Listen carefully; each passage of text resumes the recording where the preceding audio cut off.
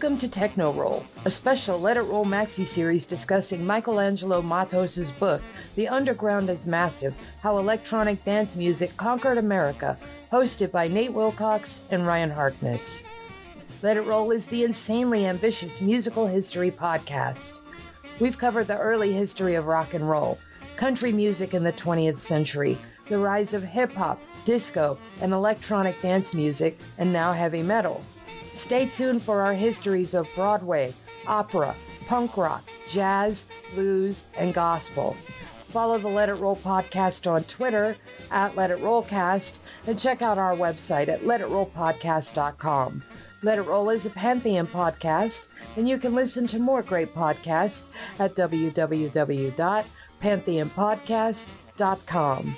Today, Nate and Ryan venture to the Midwest to track the transition from Chicago and Detroit's club culture to a widespread regional rave culture and the Milwaukee police pushback. Email us at letitrollpodcast@gmail.com. Pop in those earbuds and enjoy.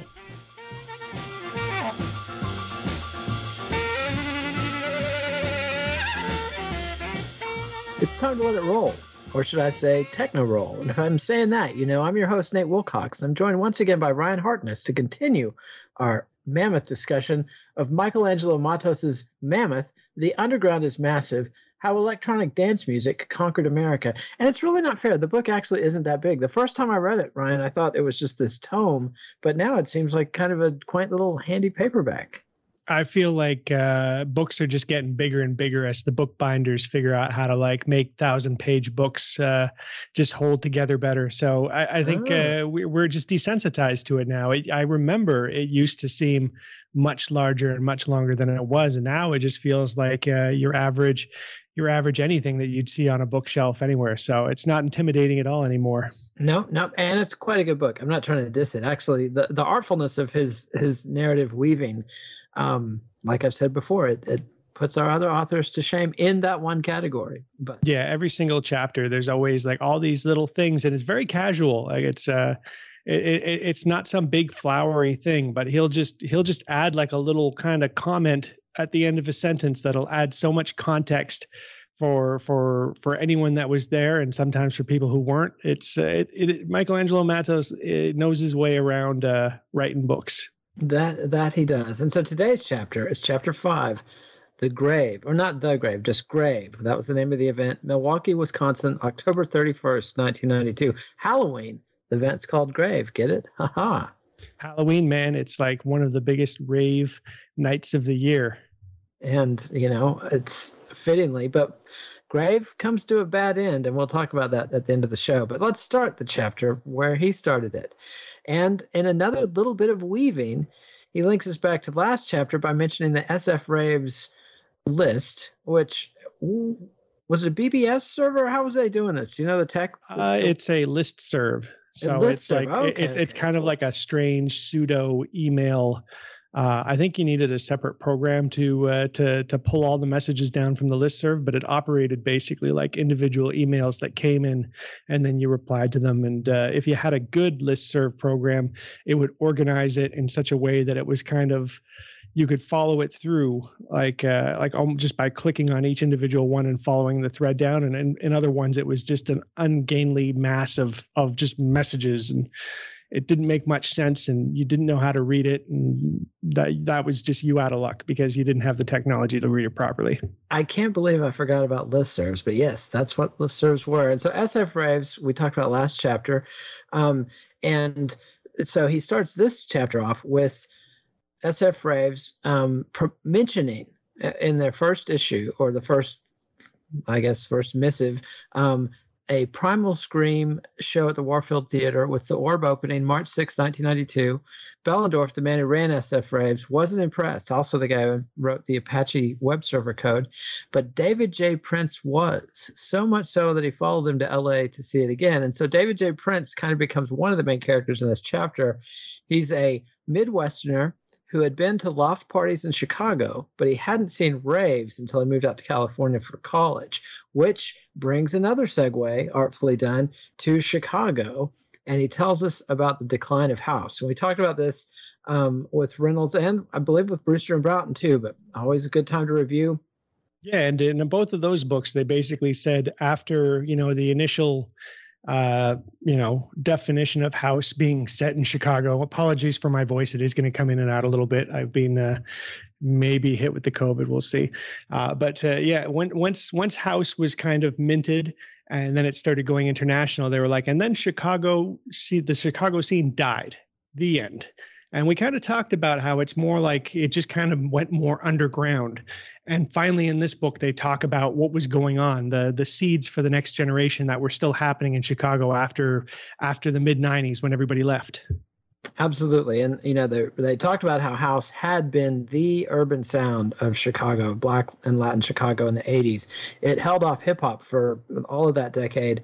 And that changed in the 90s as hip hop became enormously popular. And also house lost its radio support, and both the juice bars, the after hour bars, and the more traditional alcohol serving clubs were hit with a double whammy by the cops or the ordinances on one side, like banned after hours juice bars, or made them close at the same time as bars. So that killed places like the Music Box. And then the mob starts moving in on the clubs as well. So kind of getting it from both ends. Meanwhile, Frankie Knuckles had moved back to New York. Silk Hurley and Jesse Saunders had moved to LA and were, trying to make a go of it as mainstream producers. Ron Hardy passed away in 1992, as did Larry Levan of the Paradise Garage in New York, Frankie Knuckles' mentor and friend. So, kind of some hard times for Chicago house, but there were still things going on. And this is where he talks about a club called Medusa that Medusas had actually were the ones that got the juice bars banned. And they were kind of a goth club, but they played some tracks and DJ International stuff. So they had some house sound going, but they were also playing a lot of like Cure and New Order, and also Ministry and KF MDM and Front 242 and stuff like that. The industrial sound, which was Wax Trax, was one of the Chicago labels. And so Matos calls Medusa the incubator for the rave scene. They were also bringing up Ecstasy from Dallas, I knew it hadn't been federally banned, but I don't know. I need to look into this and see, were the laws in Texas especially lenient on ecstasy, and that's why it was so prevalent in Dallas? I think it's just one of those things where once it starts happening in one place, that kind of ends up being the jump off spot until the cops come in and stomp it out, So yeah. Like once it was happening there, and it kind of developed a thing, and people from Dallas were leaving Dallas, going other places, and then basically just kind of going back and getting more and bringing it to the new spots. All of a sudden, you have an ad hoc network of ecstasy going across all over America. From Dallas.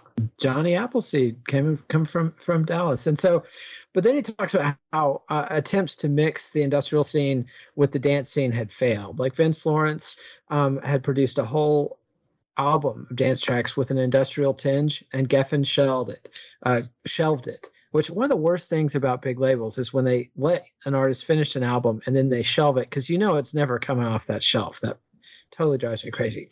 Vince Lawrence is like a big name. He was the guy that worked with Jesse Saunders on and On, which is considered one of the first house tracks. He was one of the main guys behind Trax Records.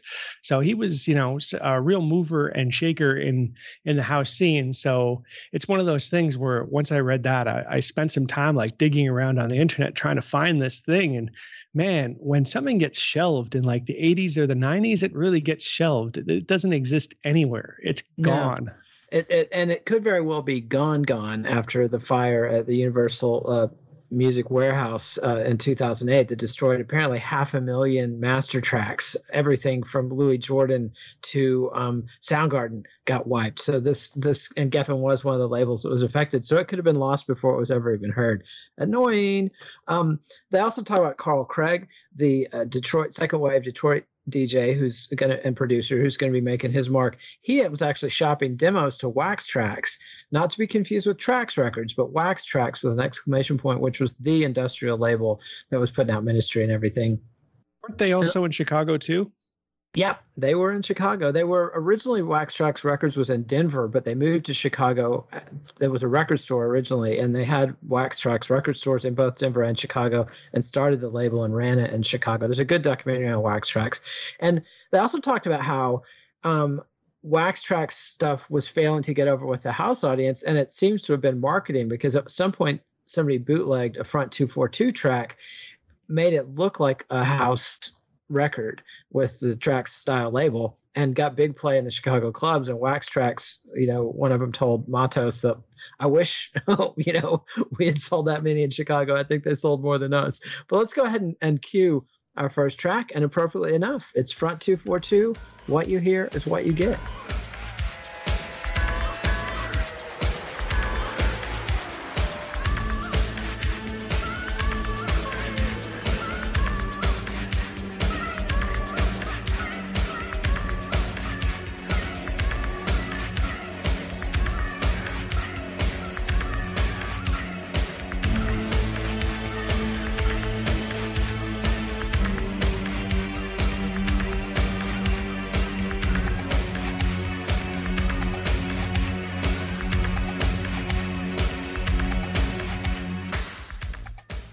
And that was Front 242, some dance-adjacent industrial from Wax Trax Records. What you hear is what you get. Do I need to ask you why you picked that one? No, I mean, I picked it straight from the book, and it's just one of the many Front 242 tracks that are very dance-adjacent, and if marketed properly, could definitely have been played more at raves and stuff. And it always kind of interested me how it, coming into the scene from an industrial point, like I came in off of Nine Inch Nails into electronic music, and it always surprised me that there wasn't more bleed over. And then to find out that it did bleed over in Europe. But yeah, in North America, the scene stayed separate. And I do have to wonder whether or not racism played a part.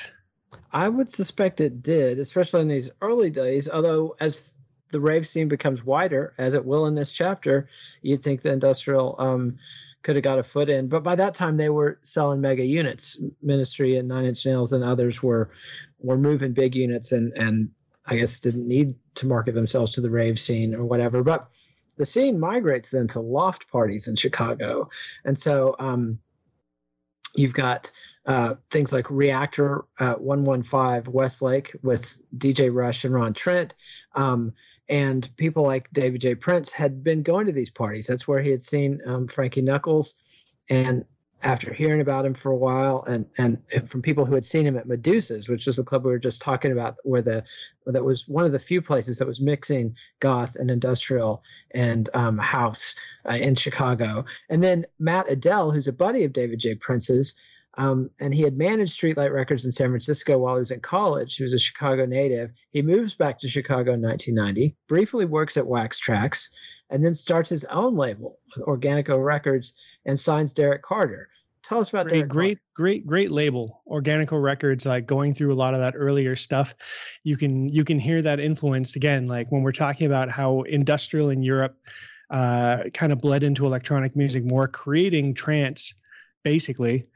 When you listen to Organico Records, you can hear that Wax Trax influence where you've got a bit more of an industrial sound going on a lot of the different records. But it's funny because you have that, and then you have a guy like Derek Carter, who is pretty much the houseiest of the house DJs, releasing some really smooth piano-driven, not jazzy, but definitely saxophone-backed house music on the same label. So Organico was doing. Are we featuring divas? No, a little bit. Nothing crazy. It's a bit smoother than that, a bit more understated than that. I see. But still, deep house, would it merit the appellation? Yeah. I don't know if deep house existed at this point, but it definitely falls in there anyways. Yeah, it's the kind of thing people are later going to call deep house when they talk about how deep into house they are. And then they also talk about this guy, James Johnson, who promoted as E-System. Get it? E-System? He's Matos calls him Chicago's first rave impresario.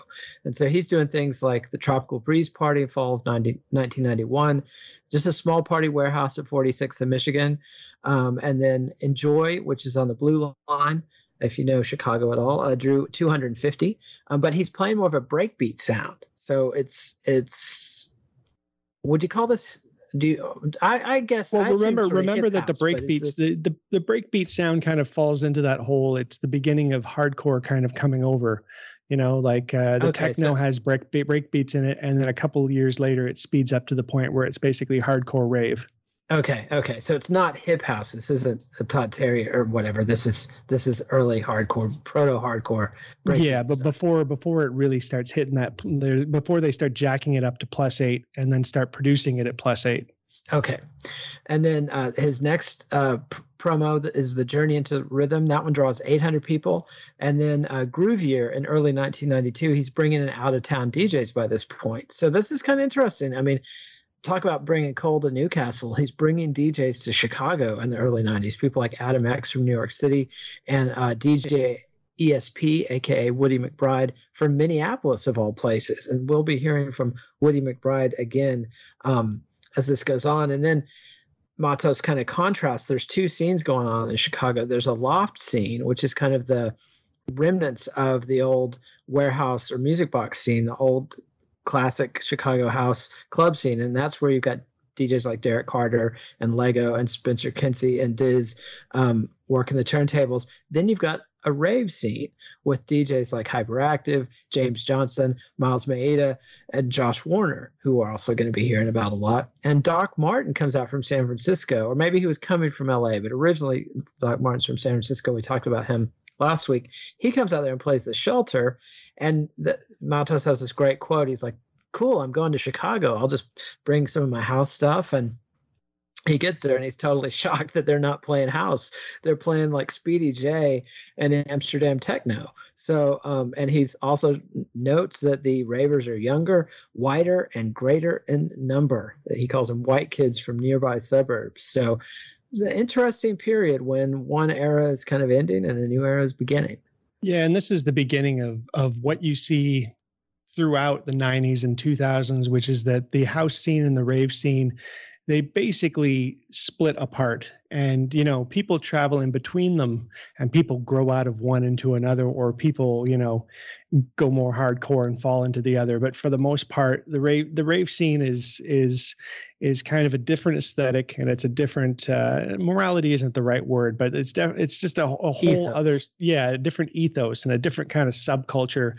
And house is almost kind of comparatively to the underground rave stuff going on, is practically mainstream, or at the very least it's kind of something a bit more hoity-toity on the side if you're in the know. Aimed at people who have jobs and are adults. Right? Yes. Is that fair? Exactly. Additionally tend to be more black and more gay, but fundamentally, I think the split is one of maturity and just where you are in your life. Because there's, it's an age thing as well. There's a number of elements to it, but yeah, the split is there and it stays there and it's still there today. And that's where we bring up Curtis A. Jones, who we've talked about during the Energy Flash period. He's aka Curtis A. Jones, aka Kashmir, spelled with a J, aka Green Velvet, one of my favorites. Producer. He's doing some straight up house stuff. He's working with a singer named Karen Gordon, aka Dajae. Is that how you say that? I've never heard it said out loud in my life. It's Dajae. So apologies for getting that wrong if we did. Maybe we got it right. I don't know. Be optimistic, Nate. But they're doing things like the Keep Moving, backed with the Straight Up Drugs remix with Gordon billed as Nene, N-A-N-E. And it features this weird little rubbery percussion sound. And then he keeps going back to that. 3-4 records in, he makes The Percolator. And it's a hit, and let's go ahead and hear it. This is Kashmir, The Percolator from 1992.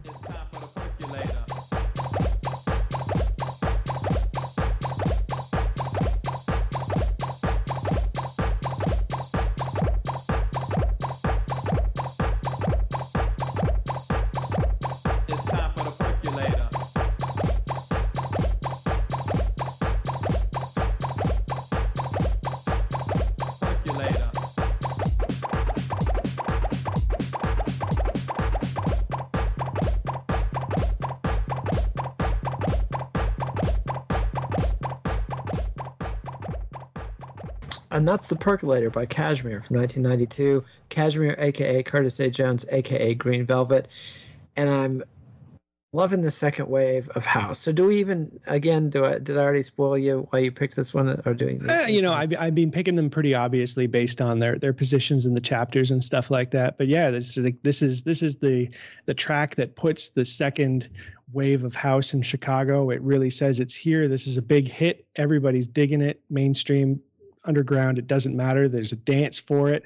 And, when you can take one track like that with a sound like that and you can make like 15 different records out of it, then you got something with, if not legs, then at least there's a trend going on and they can build off of that. And finally, it's no longer this slide that you were seeing with everybody fleeing Chicago and everybody moving to hip hop. Now you've got Kashmir here, like setting something up new that can be built on top of, and things are. And so that's kind of exciting. Yeah, and yet it also links back to the tradition of Chicago house, like in the finest Chicago house, tradition of like Jesse Saunders On and On that you're just talking about, which is a totally janky shit sounding production. The Percolator, I mean, it sounds cheap. It sounds funky. It's weird and it's very Chicago. It's just awesome. Makes me happy. I love sharing the planet with Green Velvet. So thank you, Curtis A. Jones, for your contributions. And then he follows it up with a hit, Brighter Days. This one's billed to J by Karen Gordon again. This makes it all the way to number 2 on the Billboard dance chart. So he's actually doing business. It gets remixed by big names out of New York like Masters at Work and Todd Terry. And then he's got his own labels. He's got Relief Records and Casual Records with a J. So Kashmir and Casual. I'm assuming you say it that way. And then meanwhile, there's Prescription Records with Ron Trent and Shay Damier doing Deep House. So Chicago's, it's alive. It's not as big as it was in the 80s, but it's thriving and continuing to contribute. Yeah, absolutely. It never stops. So it just changes and metamorphizes. And if the music industry can't make as many bucks off of it, they might declare it as dead. But it always kept rolling. And here's to Chicago house. And then he segues to Detroit techno. The second wave of Detroit techno starts to make its mark, and he calls Underground Resistance America's most important techno group ever. Like Reynolds, I think Reynolds is the better music critic than Matos. I would always have these great descriptive quotes of the music from Reynolds, and this is one of the few descriptive. It's not even descriptive; it's just a qualitative assertion. But it's hard to argue. I love Underground Resistance. I so wish I had been aware of them in the 90s. It would have totally changed my life. I had no idea anything going on. And Underground Resistance is 3 guys from Detroit: Jeff Mills, Mad Mike Banks, and Robert Hood, a.k.a. Robin Hood. And as Matos notes, all 3 of them are going to move on to equally brilliant solo work, which differs a little bit than Reynolds' assessment, but I tend to agree with Matos here that all 3 of them do pretty notable stuff. Mills is kind of the guy they build around. He was originally the Wizard on radio, and he was a rival to the Electrifying Mojo. And we talked about Electrifying Mojo in the first or second episode of this series.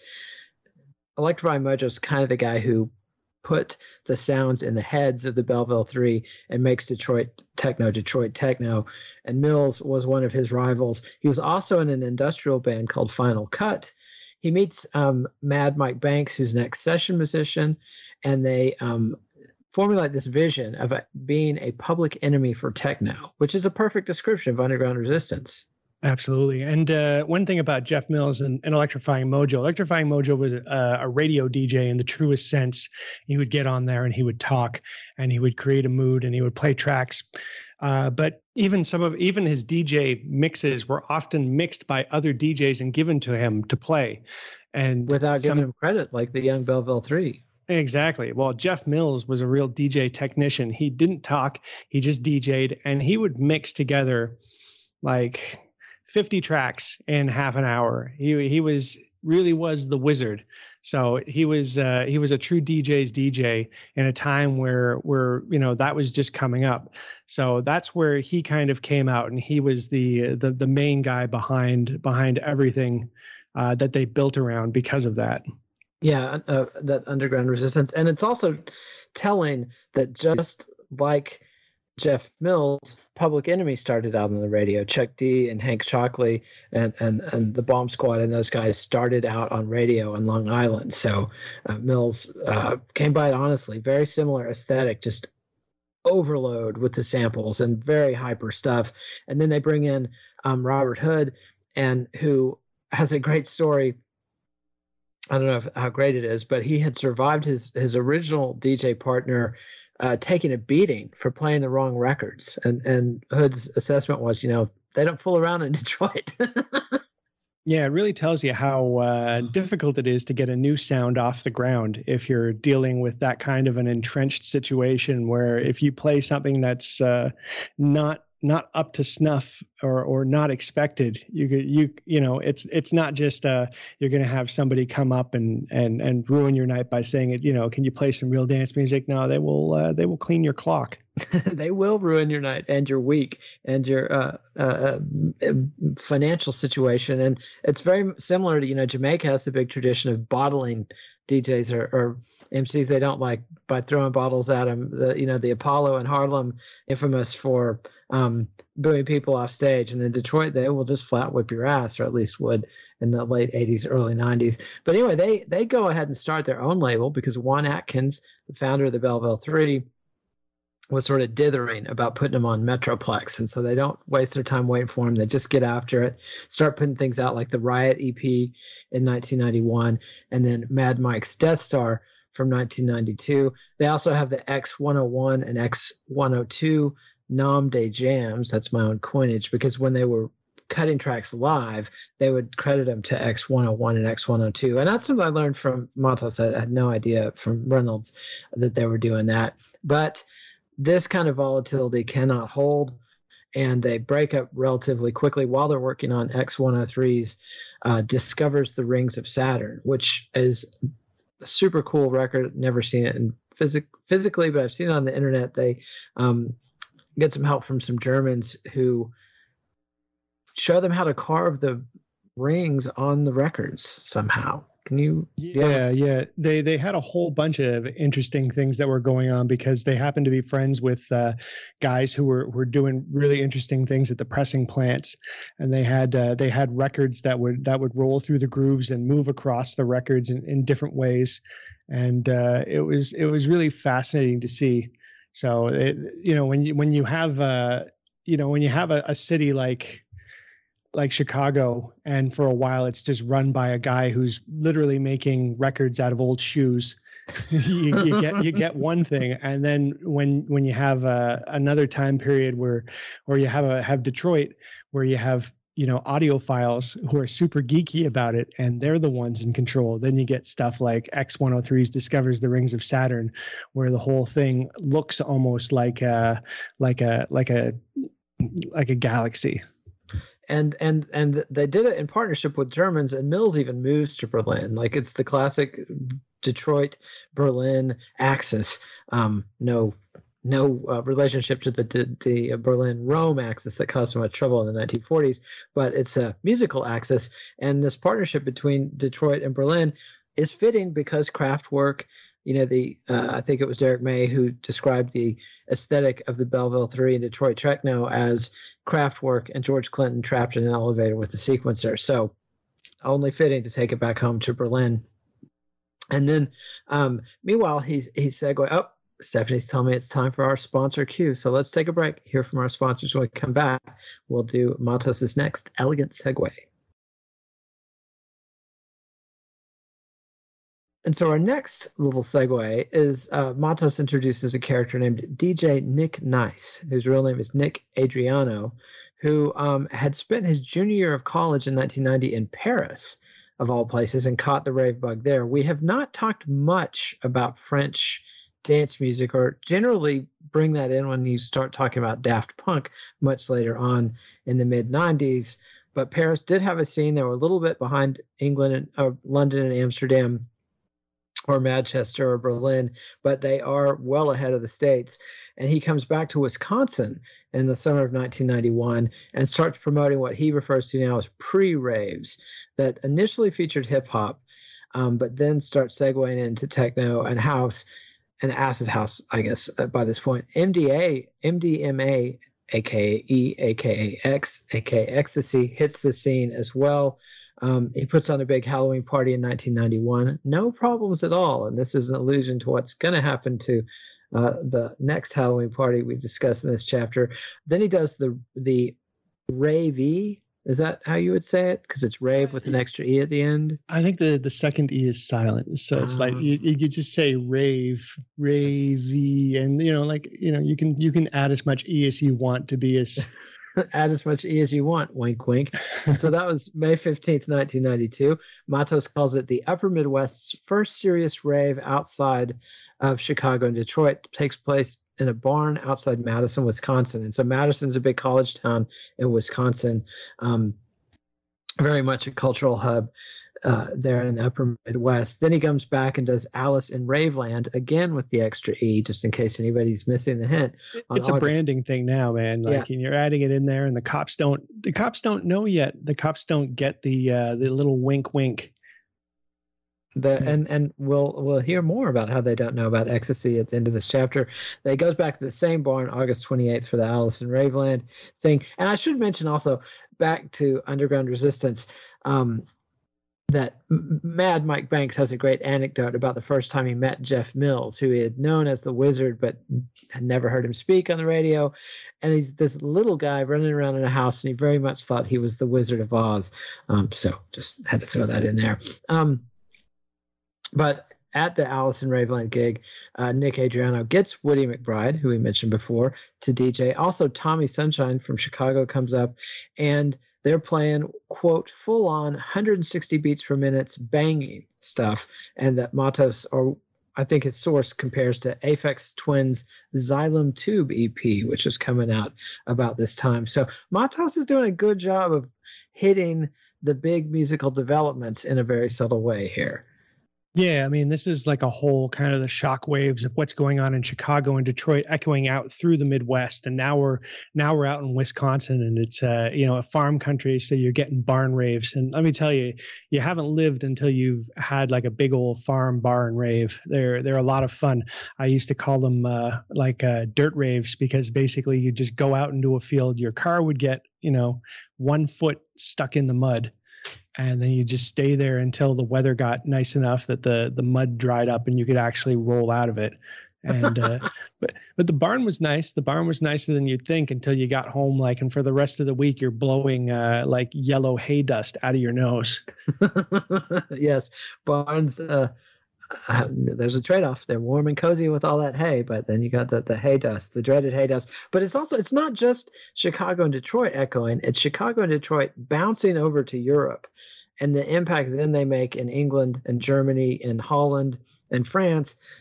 Then that comes back to form the rave culture. It's that classic laundering African-American culture so that Anglo-Americans can enjoy it, or will consent to enjoy it, or whatever. I don't know. And I do have to wonder if DJ Nick Nice, the fact that he was in Paris, and you're right, we never talked much about Paris's scene, and it gets short shrift in the early 90s because there's not a lot of I guess like unique genesis of the rave scene happening there. But what's going on there is very similar to like a lot of the Spiral Tribe stuff happening. There's a lot of free tech parties, a lot of free raves, a lot of like even more underground than what's going on in the UK. A lot of free stuff, a lot of fast stuff. So the fact that he comes back and he's throwing these parties and it's already 160 beats per minute in 1991, I do have to give credit to Paris or France in general for that, because that's how they were doing it.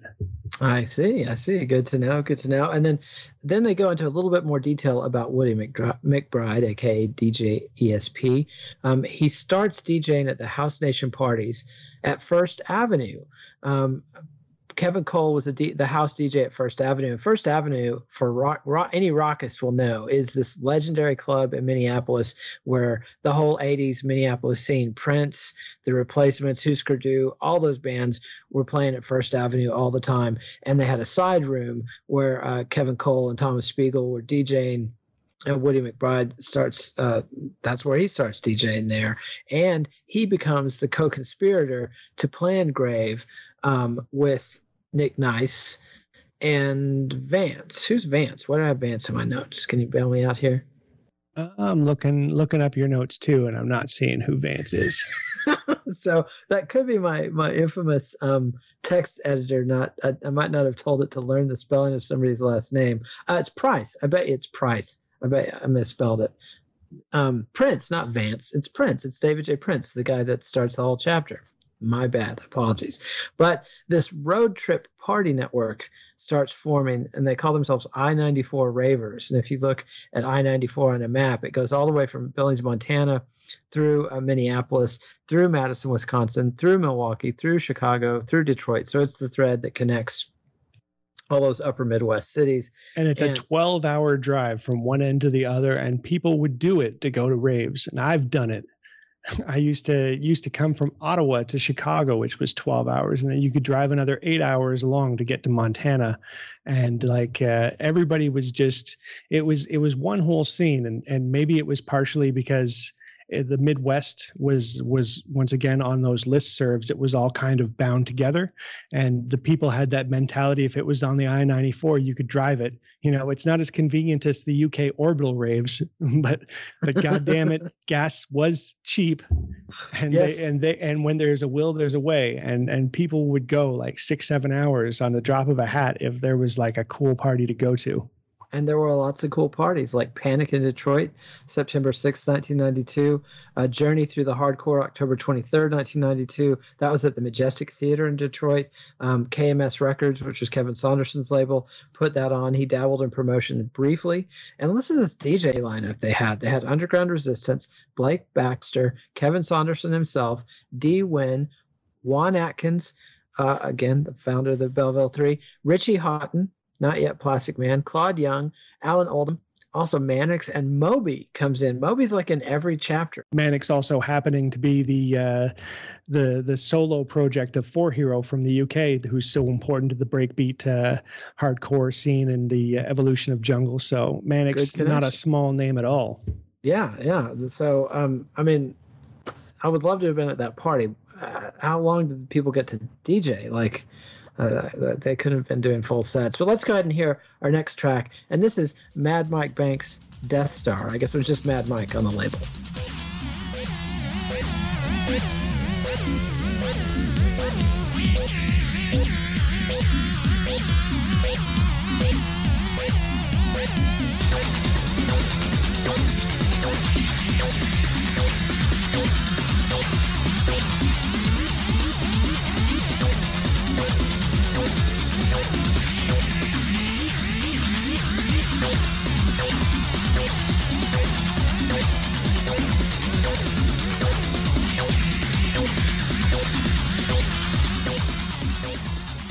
And that was Mad Mike's Death Star. Out of all the Underground Resistance and affiliated tracks we talked about, why'd you pick that one?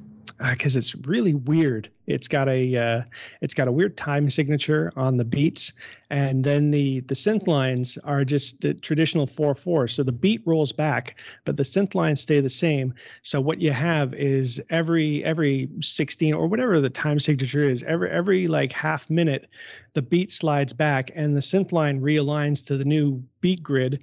And you have a whole new vibe for that synth sound, and it's really weird and it's really intense. So it gives you that whole Underground Resistance intensity. And go and check out the full version because it's worth listening to it for 7 minutes.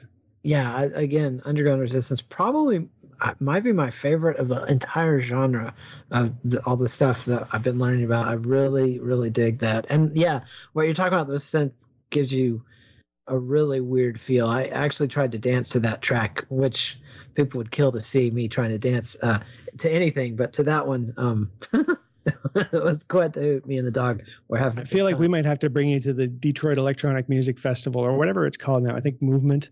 We need to bring you up here when Kashmir and maybe some of these guys are playing still.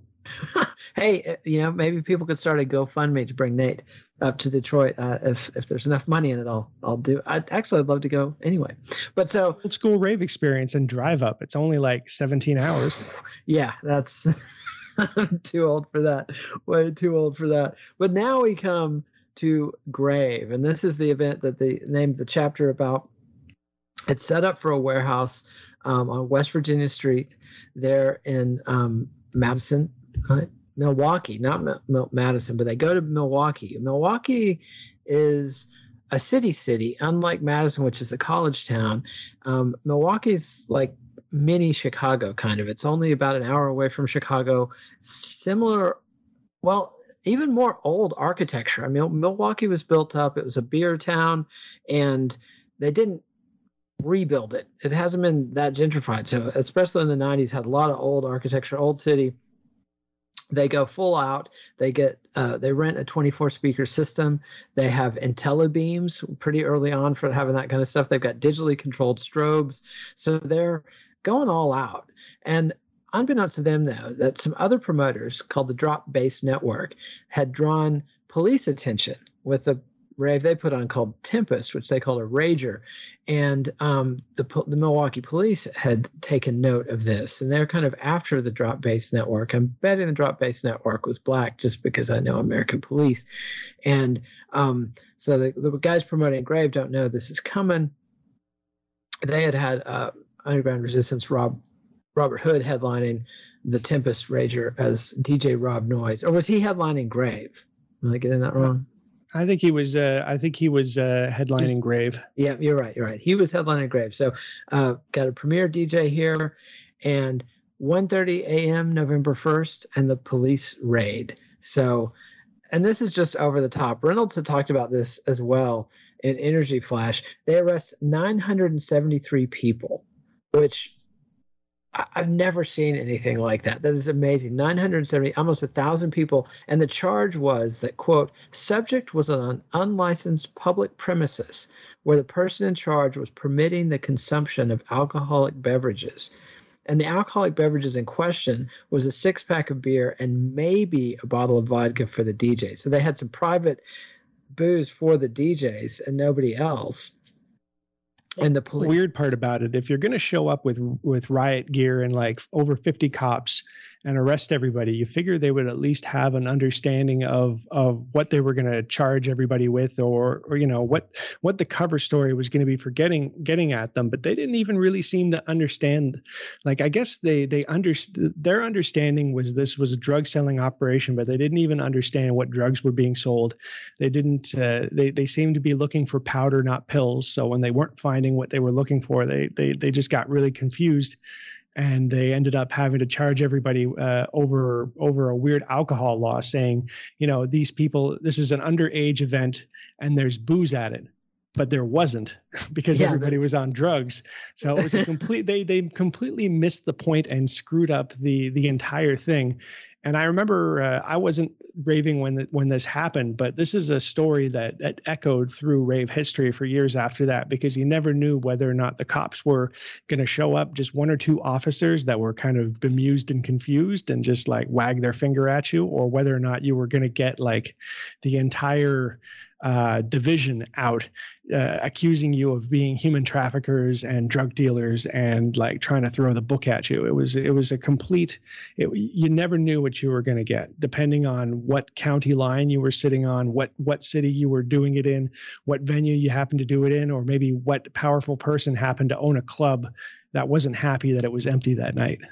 Yeah, and it's funny, they talk about how people are pulling pills out of their pockets and throwing them on the floor, and the police aren't picking them up. They don't mention, they mention assorted pills in their reports, but they don't ask anybody about it. Even they've zip cuffed hundreds of people. They're not even asking about what these pills are, and they don't charge anybody for possession of ecstasy. So it's, as Nice says, they had absolutely no idea what was going on. So this is an early but ill-intended. Like we've talked about in Energy Flash and stuff, we've talked about how, and I guess a couple mentions here, typically when the police would encounter raves without having been, made hysterical about it in the media beforehand, they would generally just check it out. If the scene wasn't too violent, they might talk to the kids in charge or the promoters in charge and just kind of let it go.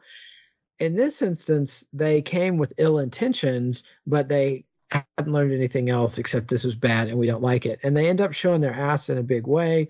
One of the kids who gets arrested is the child of an ex-cop who became a lawyer, so she knows her rights. They try to get a class action suit together, but nobody really wants to pursue it enough to sue and I was going to say a 3-letter word for police officer that I'm just not going to say, but you know what I mean. But nobody stuck it to the man on that one, but they did have to drop all the charges, and it was pretty big ass showing for the Milwaukee PD.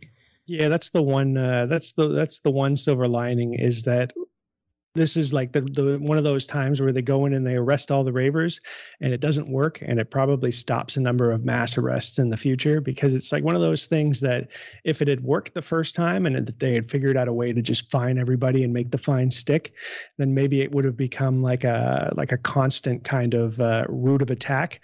But fortunately, it didn't. It really screwed up. Everybody looked foolish, and you didn't hear about that kind of thing after that. For the most part, usually what happens is the cops would come and, if they could find who the promoters were, they would arrest the promoters. But one of their favorite things that they used to do, especially around where I was they would impound the sound system. But that also didn't really work either, because the sound systems were often rented from legit companies that would just come on Monday and be like, give us our stuff back. Yeah, and later on they'll learn to confiscate the DJ's record collections, which tends to hurt a lot more than going after rental equipment. But yeah, so lucky break for this scene. It buys the scene a few years actually before the police harassment is really going to ramp up around the turn of the millennium, and Matos will be covering that in a later chapter. But let's hear our next track. This is Mannix's "Feel Real Good" from 1991.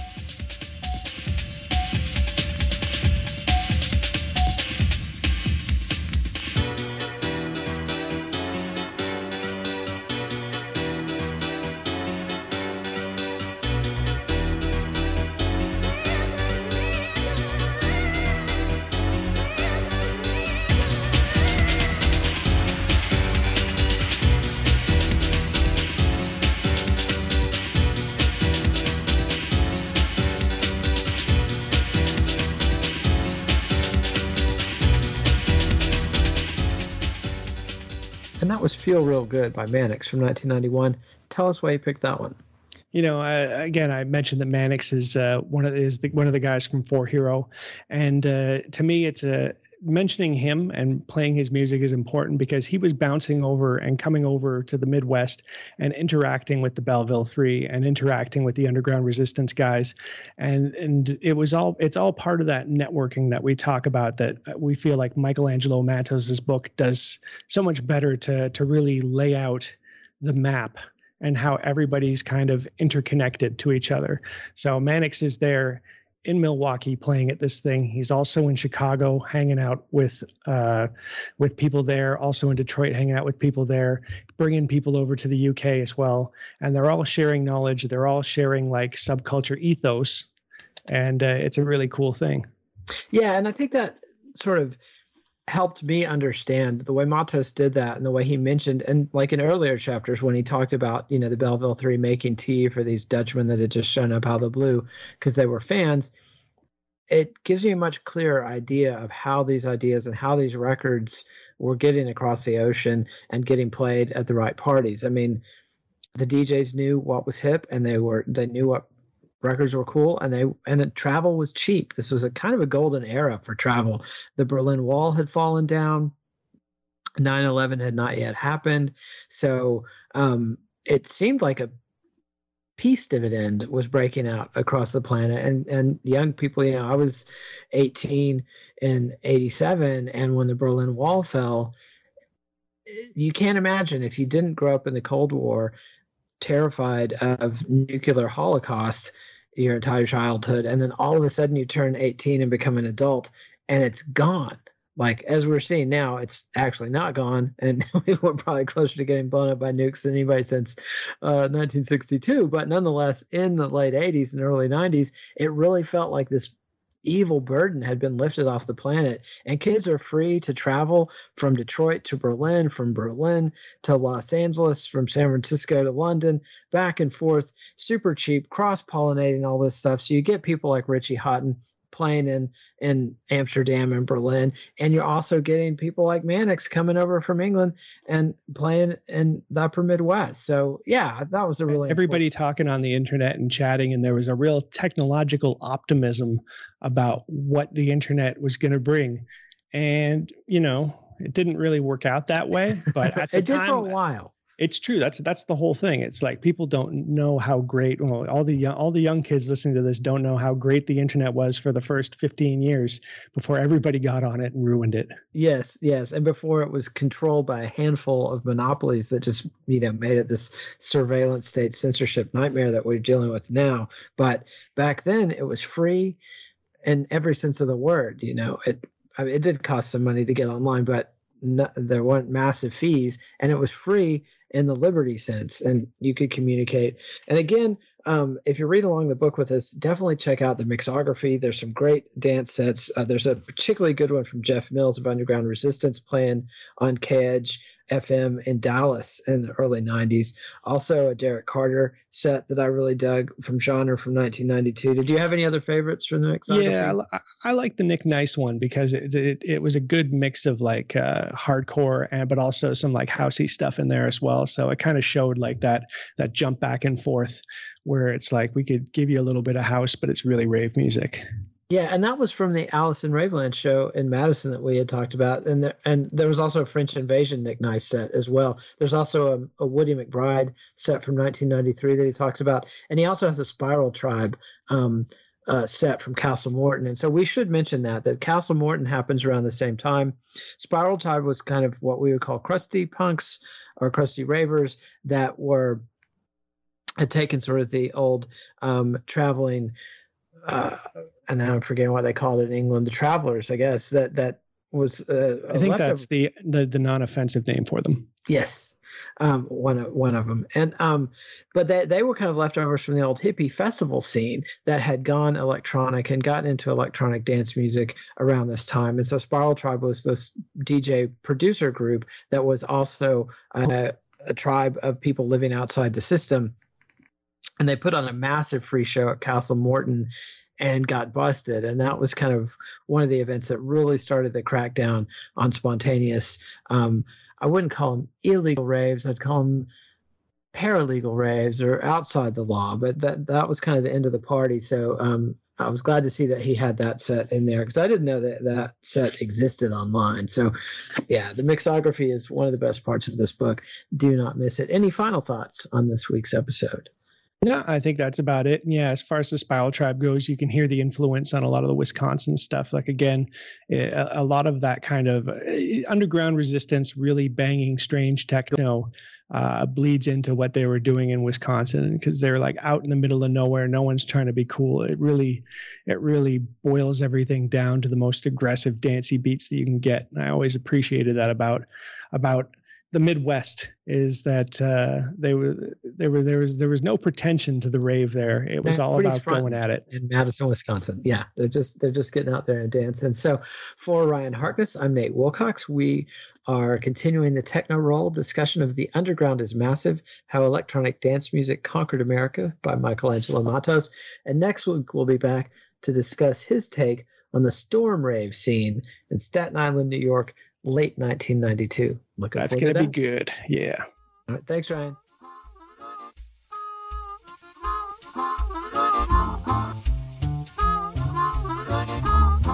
Keeping your feet warm, dry, and comfortable is top priority with people from all walks of life. Boltfoot.com features 100% American-made socks with a wide array of styles so even the most discerning sock connoisseur can find their perfect pair.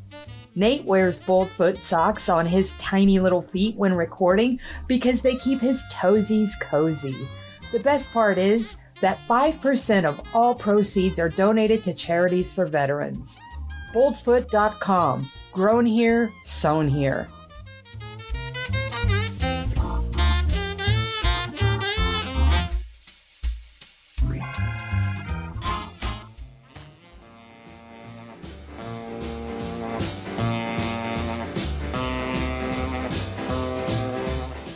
Follow the Let It Roll podcast on Twitter at Let It Rollcast, and check out our website at letitrollpodcast.com. Next week, Ryan and Nate take a break from The Underground is Massive to discuss Circuit House. Let It Roll is a Pantheon podcast, and you can listen to more great podcasts at www.pantheonpodcasts.com.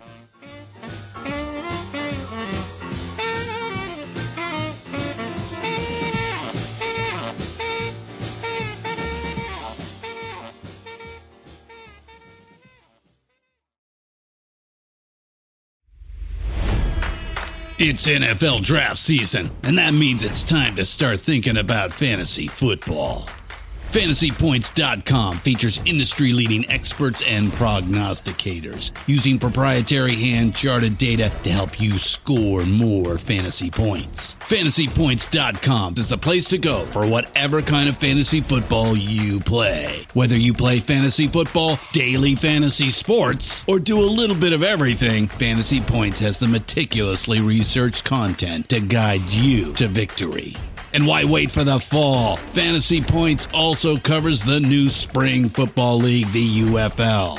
Join the guru, John Hansen, Scott Barrett, Joe Dolan, and other massive names in the fantasy football universe with an exclusive offer. Use code Pantheon for 15% off any Fantasy Points package, including the all-in package, with access to every article, tool, and data nugget that Fantasy Points has to offer. That's FantasyPoints.com and code Pantheon for 15% off at Fantasy Points. FantasyPoints.com, code Pantheon. Score more fantasy points.